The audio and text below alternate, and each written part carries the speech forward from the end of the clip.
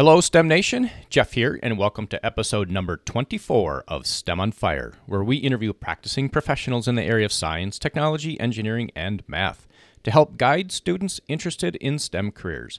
If you like what you hear on this podcast, I ask that you please share it with a friend. Now let's get fired up with our guest, Jennifer, and I hope our chat will help ignite your passion towards a STEM career. Jennifer Morikawa earned a Bachelor of Science in Chemical Engineering from the University of Michigan and a Master's in Interdisciplinary Engineering from Purdue University. She currently works as a Senior Manufacturing Engineer at General Motors and is heavily involved in the Society of Women Engineers. Welcome to the show, Jennifer. Fill in any gaps and share a bit of your personal life.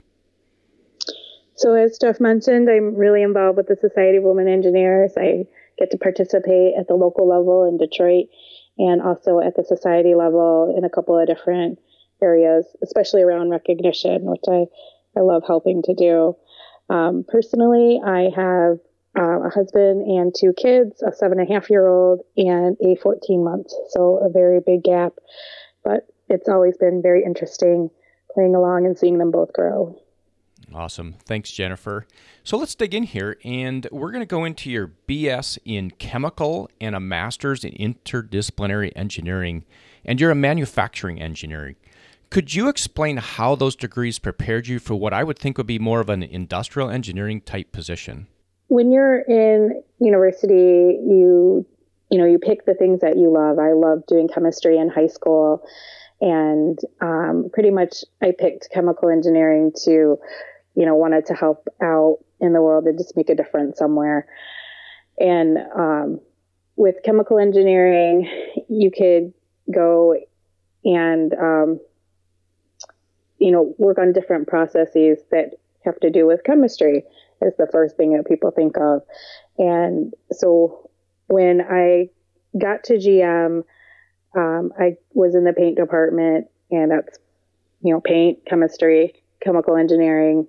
And then while I was there, I wanted to get my master's, and pretty much there was a lot of statistics involved, a lot of what's more efficient, design of experiments and everything.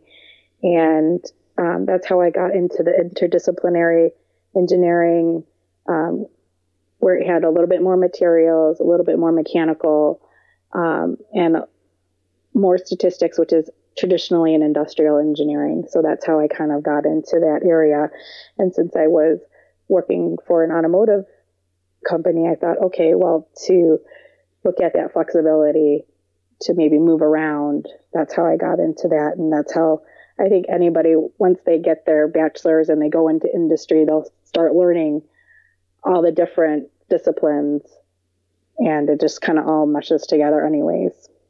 Yeah, in STEM Nation, you've heard that with other interviews on this podcast, that having knowledge of the different disciplines of engineering, like a mechanical, electrical, computer, those all play a role because everything is kind of interdisciplinary, like Jennifer is saying. So, don't get too tied into one discipline. Take some classes outside of your main focus to get a little bit broader knowledge. So thanks for that, Jennifer. Now, in high school, Jennifer, were there any classes that really helped prepare you for your college career? I think basically, the math classes and any of the science classes, just to whatever helps pique your interest. I liked doing chemistry, and that's what drew me to chemical engineering as part of it. I liked a lot of the sciences and biology, so I really didn't know exactly what I wanted to go into. So those ones really did help me, give me a little bit of a clue. Okay, I want to do something that maybe helps the environment, something that, could help a person. So why did you choose the engineering side versus going for chemistry or biology? Why did you add the engineering aspect to your degree? Well, I think it's great to play in the science, but it's really great to actually see it come to life and seeing something that you can touch and feel or show that it made an impact on someone. So I'm, I guess, more practical. So I wanted to see that side and see it being produced and out into the public where someone could touch and feel or feel it. So we're going to dig into your specific area of expertise now. So you're in manufacturing engineering. What is your area of expertise? Pretty much it's project management, taking a design that someone up in the product side can kind of say, okay, I want this molding done, and, trying to make it come to life. So pretty much it's, working with the different suppliers, working with the product engineers to kind of make sure, okay, their design, you can actually make that and make that consistently and efficiently and cost effectively. And now my area of expertise is kind of doing that with our business processes. So any comment like, well, how do you analyze that? And what's the standardized work to do that? And, just kind of bringing it from an idea into steps so that we can make sure that we can pass that along and train other people to do the work. So do you get involved early on in the design stage to make sure that what the product engineers are designing is manufacturable? Yeah, so we definitely have a lot of people that are up front to make sure it's manufacturable. And I work with those engineers, so I'm a little bit more indirect right now. We definitely have people up front looking at everything, trying to make sure it's manufacturable, not just to be produced by a machine, but that actually people can put it together and they're not getting hurt while they do it. So what would a typical day of work look like for you? There's definitely a lot of computer work and meetings, a lot of collaboration, discussions with, how do we do this?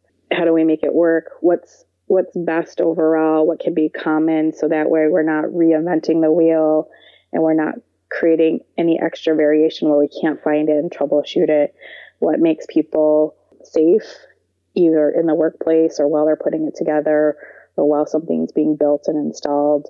There's a lot of different things going around. So just trying to put the pieces together and making sure that everything's working and flowing correctly. And what is one thing that really has you fired up about manufacturing, and where do you think it's headed? So what's really cool about my job is that I get to work with a lot of different people in the different phases of getting a product into production. And the fun things is some of the people that are working up front and doing some of the latest technologies, R&D. So I got to look at, fuel cell vehicles, just hear little bits about it, and smart factories where people could work alongside robots, like really close, or the other thing is like the robot or the equipment could kind of know when something's, if they're needing maintenance, or, hey, we're running out of material, or I need a part change, let's order it. And then the last part is kind of like, okay, now you've got all this Wi-Fi and everything, trying to get into the plants. How do you protect that, get that information secure, make sure the right people are hearing the things that are being transmitted and not the bad people. So there's a lot of fun things and new technologies coming into the plants that I get to hear little bits and pieces about and get to understand that and get really excited about manufacturing and how we play a really awesome role of connecting the product into production and keeping everyone safe. Is that what I would call maybe a smart factory or Industry 4.0 is what I've also heard out in industry? That's pretty much all that I've heard about it so far too, is, all these different technologies coming together and working with people. So Jennifer, we're going to change gears here a bit, and we're going to move to a story, an aha moment you've had, something that might help our STEM nation. Can you take us to a moment in time of an incredible aha moment you've had at work or your personal life, and tell us a story and how you turn that aha moment into success? I think I've had a couple little ones, but one that really sticks to mind is I went to a speech in one of the Society of Women Engineer conferences, and one of the speakers pretty much said that work-life balance is a myth. It doesn't exist. And I was like, you know what, you're right. So a lot of people have been changing their language to say work-life integration. So instead of trying to do it all. Just kind of picking and choosing the things to make you feel good and your passions, and just between work and with personal life. So, one small success I would say is, I get to work from home sometimes. And when my son was a little bit younger and he's learning to type, he's like, Mommy, I want to type. One thing that was fun was, I would kind of dictate my email to him, and he would very slowly push and look for the letters to help me type out my work emails to people. So it took a little bit longer, but it was a fun time to enjoy that personal time with him and still get work done. So I think that's a great advantage for some engineers when they get to work from home, and that you're just really integrating your life, and you're not trying to, do personal side on one area and do work on another area, and you find out you don't have enough time for everything. So when you get to integrate those little things, then it feels like maybe you do have that balance. That might be a myth to attain. Yeah, STEM Nation, these types of jobs are professional jobs, and way back when everything is just industry, you had to work 9 to 5 because you had to work in a plant and you had to stamp these widgets out. And those jobs still exist, but in the professional world, it can be very flexible. A lot of companies are very flexible. So when you have a family and you have to take some hours off to go to a play, that's typically allowed. So it's not work-life balance, it's work-life integration, like Jennifer is saying. You can kind of work at all different hours. Some people are early morning people, some people are late night people. And a lot of companies are very flexible, and it makes those jobs a lot more fun when you can do it when it makes sense for you to get your work done. So Jennifer, we are going to transition into something that is front and center on STEM Nation's mind, and that is getting through college, because these college curriculums, they can be challenging for most. So Jennifer, if you could go back in time, what would you tell your 18-year-old self as you're heading off to college? Some things that you wish you knew back then, or even knew back then, that would help our STEMers launch into college successfully. So I think I would tell myself, do things at your own pace, get your footing, especially that first semester. Maybe don't join as many activities, but once you feel like you've got a good groove, you've got your studies going on, start joining some of the activities, get involved as much as you can. Everyone's a little bit different, but, get into those study groups together, go to office hours. I think if you're in those different situations, you either become the knowledge source or you find the people who are the knowledge source that kind of help you out through your classes. And then, with career fairs and everything, kind of start out early, go and seek out and look at the different companies that you think you might want to go and do an interview with. Definitely look a lot more if you're really going to actually get an interview with someone before you go into that interview, so you're educated, and that way you can actually interview them as well, the interviewers, because you're going to be a part of that company culture. And if it doesn't quite fit with you, then it might not be the best fit, even if you do get a job offer from them.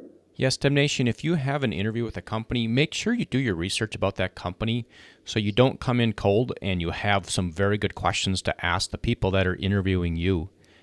And Jennifer, we all know going from college into the career world, working for a company, it's different. So what type of skills or attributes do you think are needed for STEMers to be successful transitioning from college into their careers? Definitely have that willingness to learn and ability to learn, being able to try some things out on your own before you have to ask a question a little bit, but don't wait too long to ask that question. When you do need help, there are people around that will help you. If you get into different activities, different clubs or groups that maybe have those hands-on skills, if you don't have an internship, because those are what people can see as being transferable into the workplace for what they're doing. All right, thanks, Jennifer.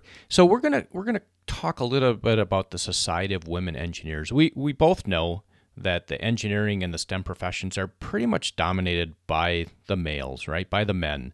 And there's more women coming into the STEM field, and you're heavily involved with SWE, or the Society of Women Engineers. So for high school students, is there opportunities for the women to get involved with SWE earlier than college? Yes, actually, we have this new program called SWE Next, and it's actually, I think you can be in it from kindergarten all the way up to 12th grade. You would have a parent sign you up, and they would get information like about events going around their area. There's, I believe, podcasts for them to listen to of different women in different engineering. There's a newsletter that they get. And then when they get to high school, there's some SWE Next clubs now that are forming, and they can get a SWE member to be their advisor, and they can do it already with, if they have FIRST Robotics or other science club, they can kind of make it part of that. And then with that, they also get information about scholarships that are coming up. So there's a lot of different things to do now that we have that's reaching out, and we even have community college interest groups as well. So there's all different levels. And one exciting thing that I'm working on is trying to make a scholarship for the young ladies who may not be able to go to university right away. So they're going through community college first. So we're working on an endowed scholarship in the Detroit area for that. So I'm really excited about having that available for a graduating high school student in the next couple of years. Are there also men involved with SWE, or is it purely a female-driven organization? There's definitely men in SWE.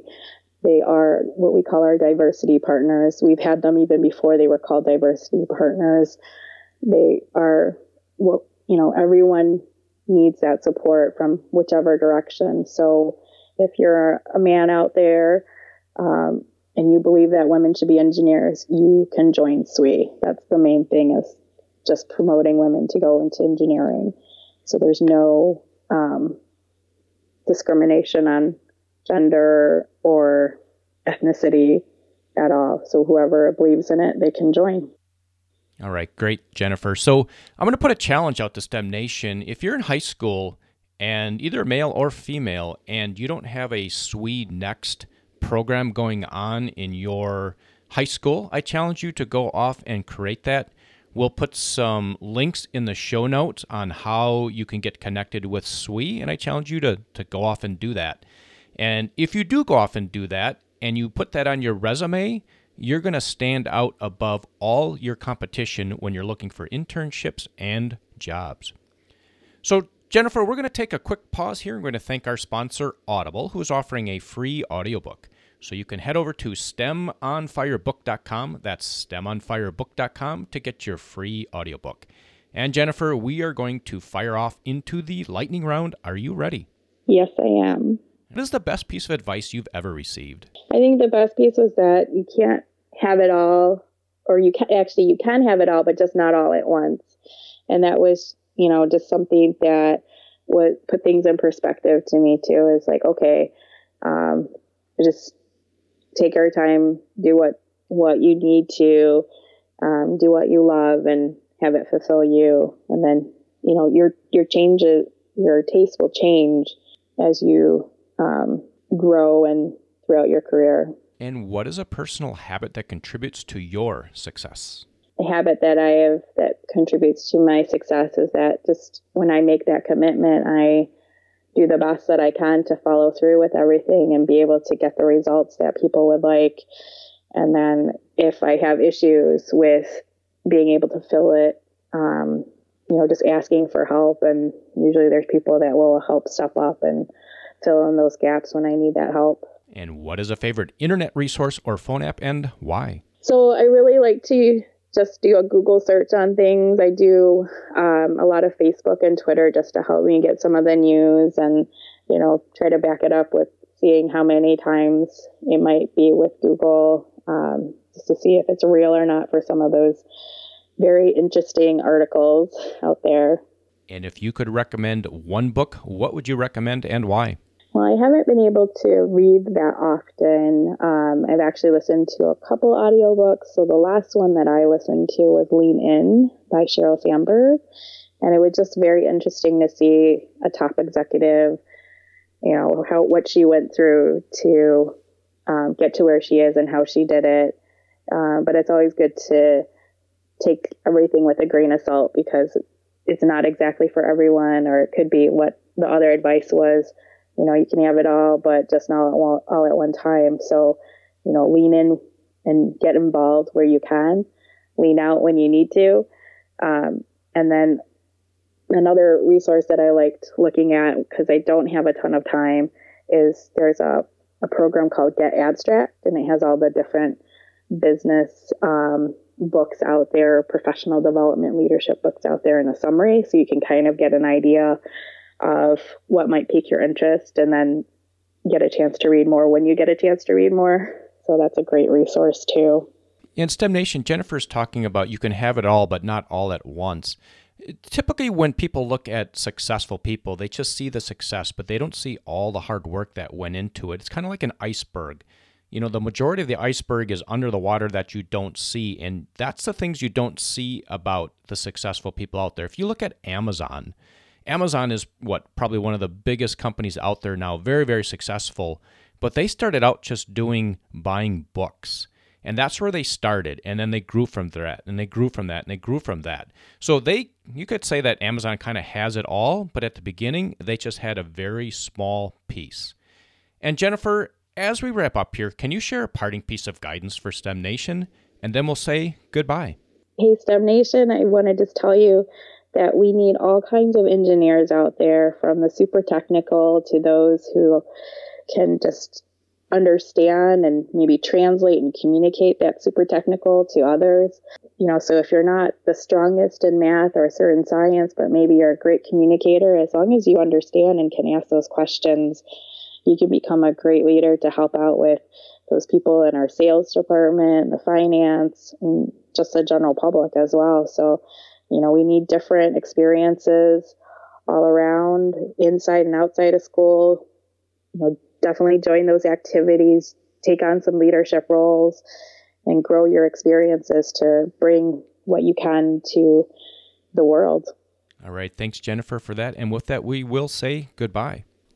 I hope you enjoyed our discussion today with Jennifer. Head on over to STEMonfire.com, subscribe to the email list to keep up with the latest happenings, and be sure to subscribe to the podcast on your favorite podcast player. And again, if you're getting value from this podcast, please share it with a friend.